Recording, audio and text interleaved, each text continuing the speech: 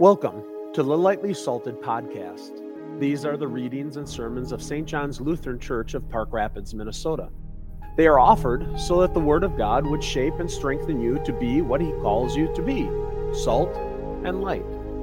You can find us at stjohnspr.org. Now, on to the Word. First Sunday is from the 14th chapter of the Revelation of St. John, verses 6 and 7. Then I saw another angel flying directly overhead with an eternal gospel to proclaim to those who dwell on earth, to every nation and tribe and language and people. And he said with a loud voice, "Fear God and give Him glory, because the hour of His judgment has come, and worship Him who made heaven and earth, the sea, and the springs of water." This is the word of the Lord. Thanks be to God. Our second reading is Psalm 46, which is written in your bulletin as a responsive reading.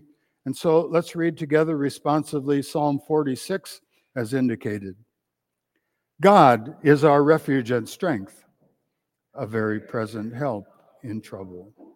Therefore we will not fear, though the earth gives way, though the mountains be moved into the heart of the sea, though its waters roar and foam, though the mountains tremble at its swelling. There is a river whose streams make glad the city of God, the holy habitation of the Most High. God is in the midst of her. She shall not be moved. God will help her when morning dawns. The nations rage, the kingdoms totter. He utters His voice, the earth melts. The Lord of hosts is with us. The God of Jacob is our fortress. Come, behold the works of the Lord, how He has brought desolations on the earth. He makes wars cease to the ends of the earth. He breaks the bow and shatters the spear. He burns the chariots with fire. Be still and know that I am God. I will be exalted among the nations. I will be exalted in the earth. The Lord of hosts is with us. The God of Jacob is our fortress. The epistle is from the 3rd chapter of St. Paul's letter to the Romans, verses 19 to 28. Now we know that whatever the law says, it speaks to those who are under the law, so that every mouth may be stopped, and the whole world may be held accountable to God. For by works of the law, no human being will be justified in His sight, since through the law comes knowledge of sin. But now, the righteousness of God has been manifested apart from the law, although the law and the prophets bear witness to it. The righteousness of God, through faith in Jesus Christ for all who believe. For there is no distinction. For all have sinned and fall short of the glory of God, and are justified by His grace as a gift through the redemption that is in Christ Jesus, whom God put forward as a propitiation by His blood to be received by faith. This was to show God's righteousness, because in His divine forbearance He had passed over former sins. It was to show His righteousness at the present time, so that He might be just and the justifier of the one who has faith in Jesus. Then what becomes of our boasting? It is excluded. By what kind of law? By a law of works? No, but by the law of faith. For we hold that one is justified by faith apart from works of the law. This is the word of the Lord. Thanks be to God. I invite you to stand for the reading of the Gospel. The Holy Gospel for Reformation Sunday, recorded in the 8th chapter of the Gospel of St. John, verses 31 to 36. So Jesus said to the Jews who had believed in Him, "If you abide in my word, you are truly my disciples, and you will know the truth, and the truth will set you free." They answered Him, "We are offspring of Abraham and have never been enslaved to anyone. How is it that you say you will become free?" Jesus answered them, "Truly, truly, I say to you, everyone who commits sin is a slave to sin. The slave does not remain in the house forever. The Son remains forever. So if the Son sets you free, you will be free indeed." This is the gospel of the Lord. Thanks be to God. Grace to you and peace from God our Father and from our Lord and Savior Jesus Christ. In Jesus' name, dear Christian friends, our text today is Psalm 46, especially the first part of verse 10. "Be still and know that I am God." This is the word of the Lord. Well, the book of Psalms is their Old Testament hymnal, just like we have our hymnal. And Psalm 46 would be number 46 in that hymnal. But Psalm 46, the song, is also the basis for Luther's hymn, "A Mighty Fortress."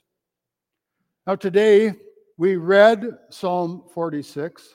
We sang "A Mighty Fortress." And you notice that the two songs were not word for word the same. You can tell that they go together very closely in many ways, but the words are changed.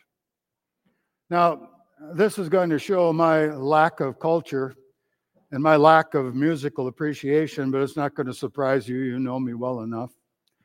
But I like songs that are changed so that they become funny songs, parodies of a song before. Now, I could give a lot of examples of various parodies, all the way back from Homer and Jethro to Weird Al Yankovic, and still going on today, I'm sure. But the original song that I thought of for today was a really beautiful country western love song about a person who had this long-lasting love for someone. And it went, I think it was by Bill Anderson, it went, "Still, after all this time, still, you are on my mind. I love you still." Now, isn't that pretty? But what do you suppose some comedian did to it? He turned it into a parody about a thief who happened to have the misfortune of stealing a bad car. And now it goes, "Still, though you took my car, still, I know you won't get far. You'll be sitting still." Well, that might be the strangest way that I've ever taken to get to the theme of a sermon. But that's kind of what we want to think about today, about that idea of you'll be sitting still. Today we're looking very closely at two words of God's song, Psalm 46. The first word is from verse 10, the word still. And the other word is from verse 4, the word glad. Now, I'm not going to change Psalm 46 into a parody to try to make it funny, because we believe that the Holy Spirit uses these words of God to do something far greater. Human humor is a good thing, and we sure need a lot of it in these days. But the gladness, the joy that God creates in us is far, far greater, and we need that even more. And so that's our theme today, is that God stills our souls so that His presence brings great gladness. Now, if we would be able to go back to the Old Testament and open their hymn book, we would be singing this Psalm 46 as we were walking on the road going to Jerusalem to worship at the temple there. Now, the song talks about the earth giving away and mountains being moved and waters roaring and foaming. But it wasn't just a song that they sang if the weather happened to be bad as they were walking along that road. No, they were talking about things that had happened back in Israel's past. And God had been with them all the time. And they were also talking and singing about things that could happen in Israel's future. and expressing their confidence that God would continue to be right with them, right there, taking care of them. God would be their fortress as he had been in the past and in the future. But then they also sang, nations rage, kingdoms totter. War had always been part of their history. And God, who makes wars cease, had been right there fighting for them. And they knew that God would continue to be their champion, fighting for them. And so they could sing those words with confidence because it wasn't just an idea that some hymn writer had come up with. This was God's song, God's word. But what do you suppose they thought when they came to verse 10? Be still. That meant stop striving, stop resisting. Now, what does it mean to strive against God? Well, it surely means resisting God's law, resisting God's will for how people should live. But it also means resisting God's love and grace.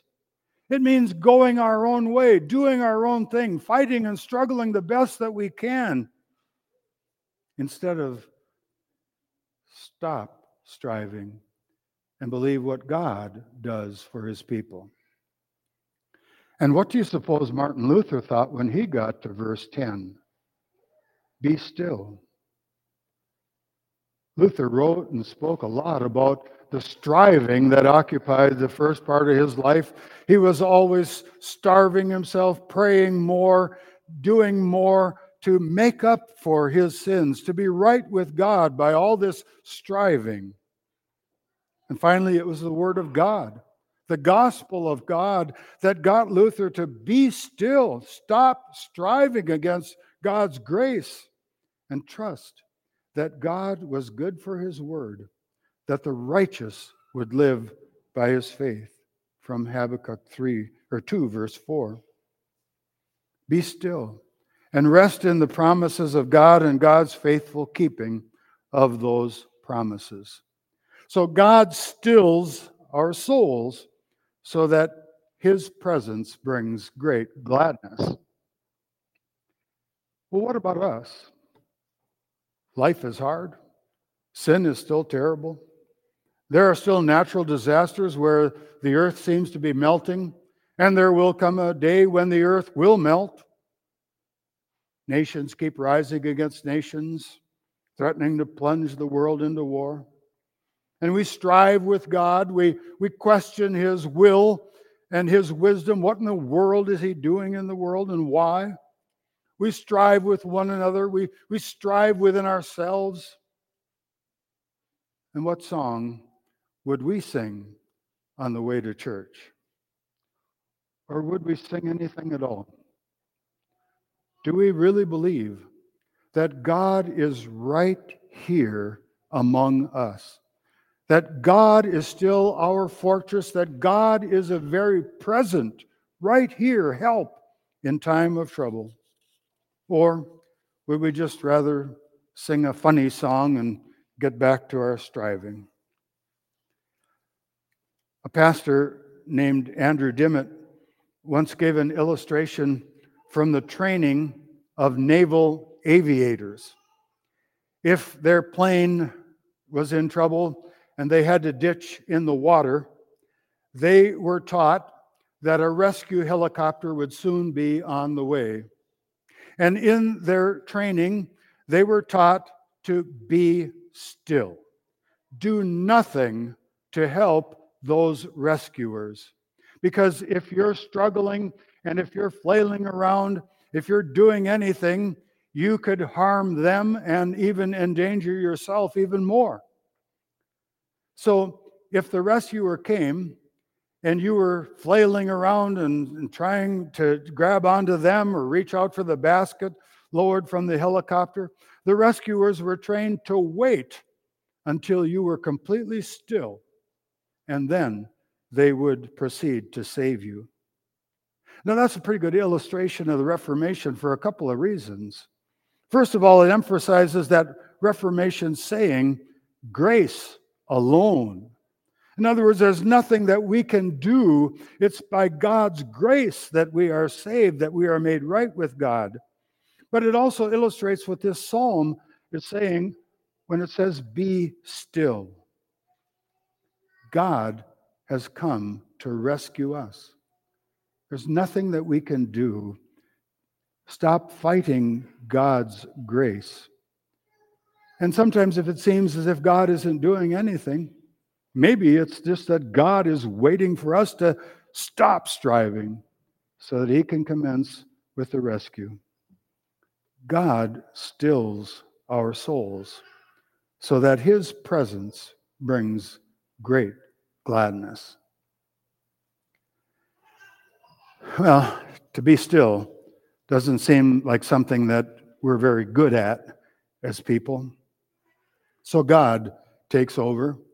God stops the striving.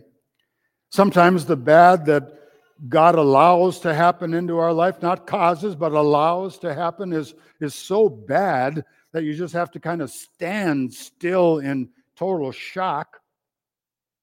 And we have been stilled by God. And sometimes the good that God gives to us is so good that you just can't help but stand still in awe and wonder and amazement at what God has done. And so God's grace has made us still.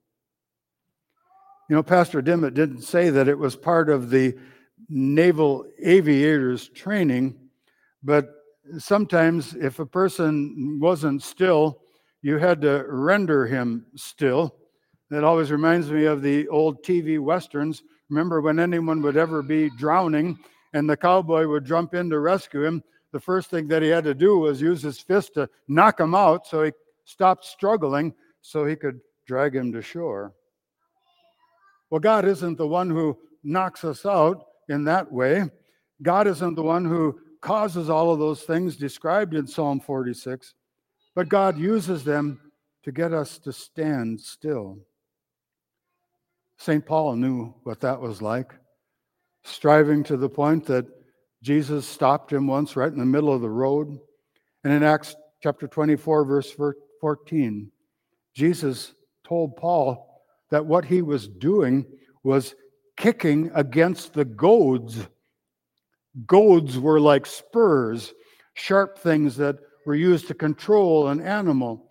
And if you kicked or resisted, strived against that goad, that sharp thing, it only hurt the animal. And so Paul was harming himself.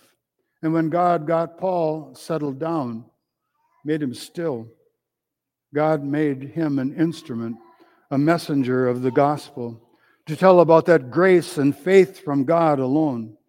And similarly, Martin Luther spoke of his finally realizing that it wasn't his work or his striving that could make him right with God. It was God's work in sending Jesus to the cross to redeem the world from their sin, by God declaring believers to be righteous by faith that God gives. And so here's where we pick up that other word that we're looking at today. And that word is glad, from verse 4. This righteousness that God gives us as a gift makes us more than just happy. It makes us eternally glad. The people going to the temple sang about this. They knew very well that there was not a river in Jerusalem, but they sang, "There is a river that makes glad the city of God." They knew that the song was talking about a better city, a better river. And that came about one day when Jesus went to the temple. Remember how Jesus would go to the temple and he'd say, "This word has been fulfilled in your hearing"? Well, he went there that one day when they were doing that ritual where they would pour a pitcher of water on the altar and it would run down back to the pool of Siloam. Just a trickle. But that was God's river. Because Jesus said at that time, putting it into the right perspective, he said, "Whoever believes in me, as the scripture has said, out of his heart shall flow rivers of living water." Now this he said about the Spirit. God's Holy Spirit is that living water, that river that makes God's city, the church, glad. God stops people's striving because, as we learn from the Martin Luther's explanation to the third article of the Apostles' Creed, I cannot by my own reason or strength, in other words, I cannot by my own striving believe in Jesus Christ my Lord or come to him, but the Holy Ghost has called me by the gospel. And that calling to faith puts us in the crowd of Isaiah 35, verse 10, which says, "And the ransomed of the Lord shall return and come to Zion with singing. Everlasting joy shall be upon their heads. They shall obtain gladness and joy, and sorrow and sighing shall flee away." Luther changed the words of Psalm 46. He changed them in the sense of interpreting them, to know that that promise of God was fulfilled in the Lord Jesus Christ. Jesus isn't mentioned in Psalm 46, but in the hymn, "A Mighty Fortress," Jesus is that champion that comes to fight, the one who fights on our behalf and wins. Jesus is the one who stops people from their striving because he does everything that's necessary for salvation, everything that's necessary to rescue us, everything that's necessary to make the city of God glad. Here in the church, forever in heaven, God stills souls so that his presence brings great gladness. How are you at being still? When we hear about wars and rumors of wars and kingdoms tottering, is it easy to remember that God is our fortress and our refuge, and that God is the one who is present and who is the one who causes wars to cease? When mountains tremble and the earth gives way, will we not fear at least a little? These two things have been in our theme today. Be still and be glad. But when you put it that way, it sounds like something that we have to be able to do, and things that we aren't able to do very well on our own. And that's why it sounds a little bit clumsy, but it's a lot better gospel. It's a lot better when we talk about God working and God doing something, to say, be stilled and be gladdened, so that we know that God is the one who is stilling and gladdening us. God stills our souls so that his presence brings us eternal gladness forever. I still like it when a song is rewritten to make it funny. But how much greater is it that God gives us faith to believe his song, his unchanging words, and know the greatest joy, the greatest gladness, which is the peace of God, which passes all understanding, and will keep your hearts and minds in Christ Jesus. Amen. Thanks for listening to Lightly Salted. We'd love to hear from you. You can contact us at stjohnspr.org or look for us on Facebook, Instagram, and YouTube. Our thanks to Eric Mediash at soundimage.org for Morning Dew. God's blessings.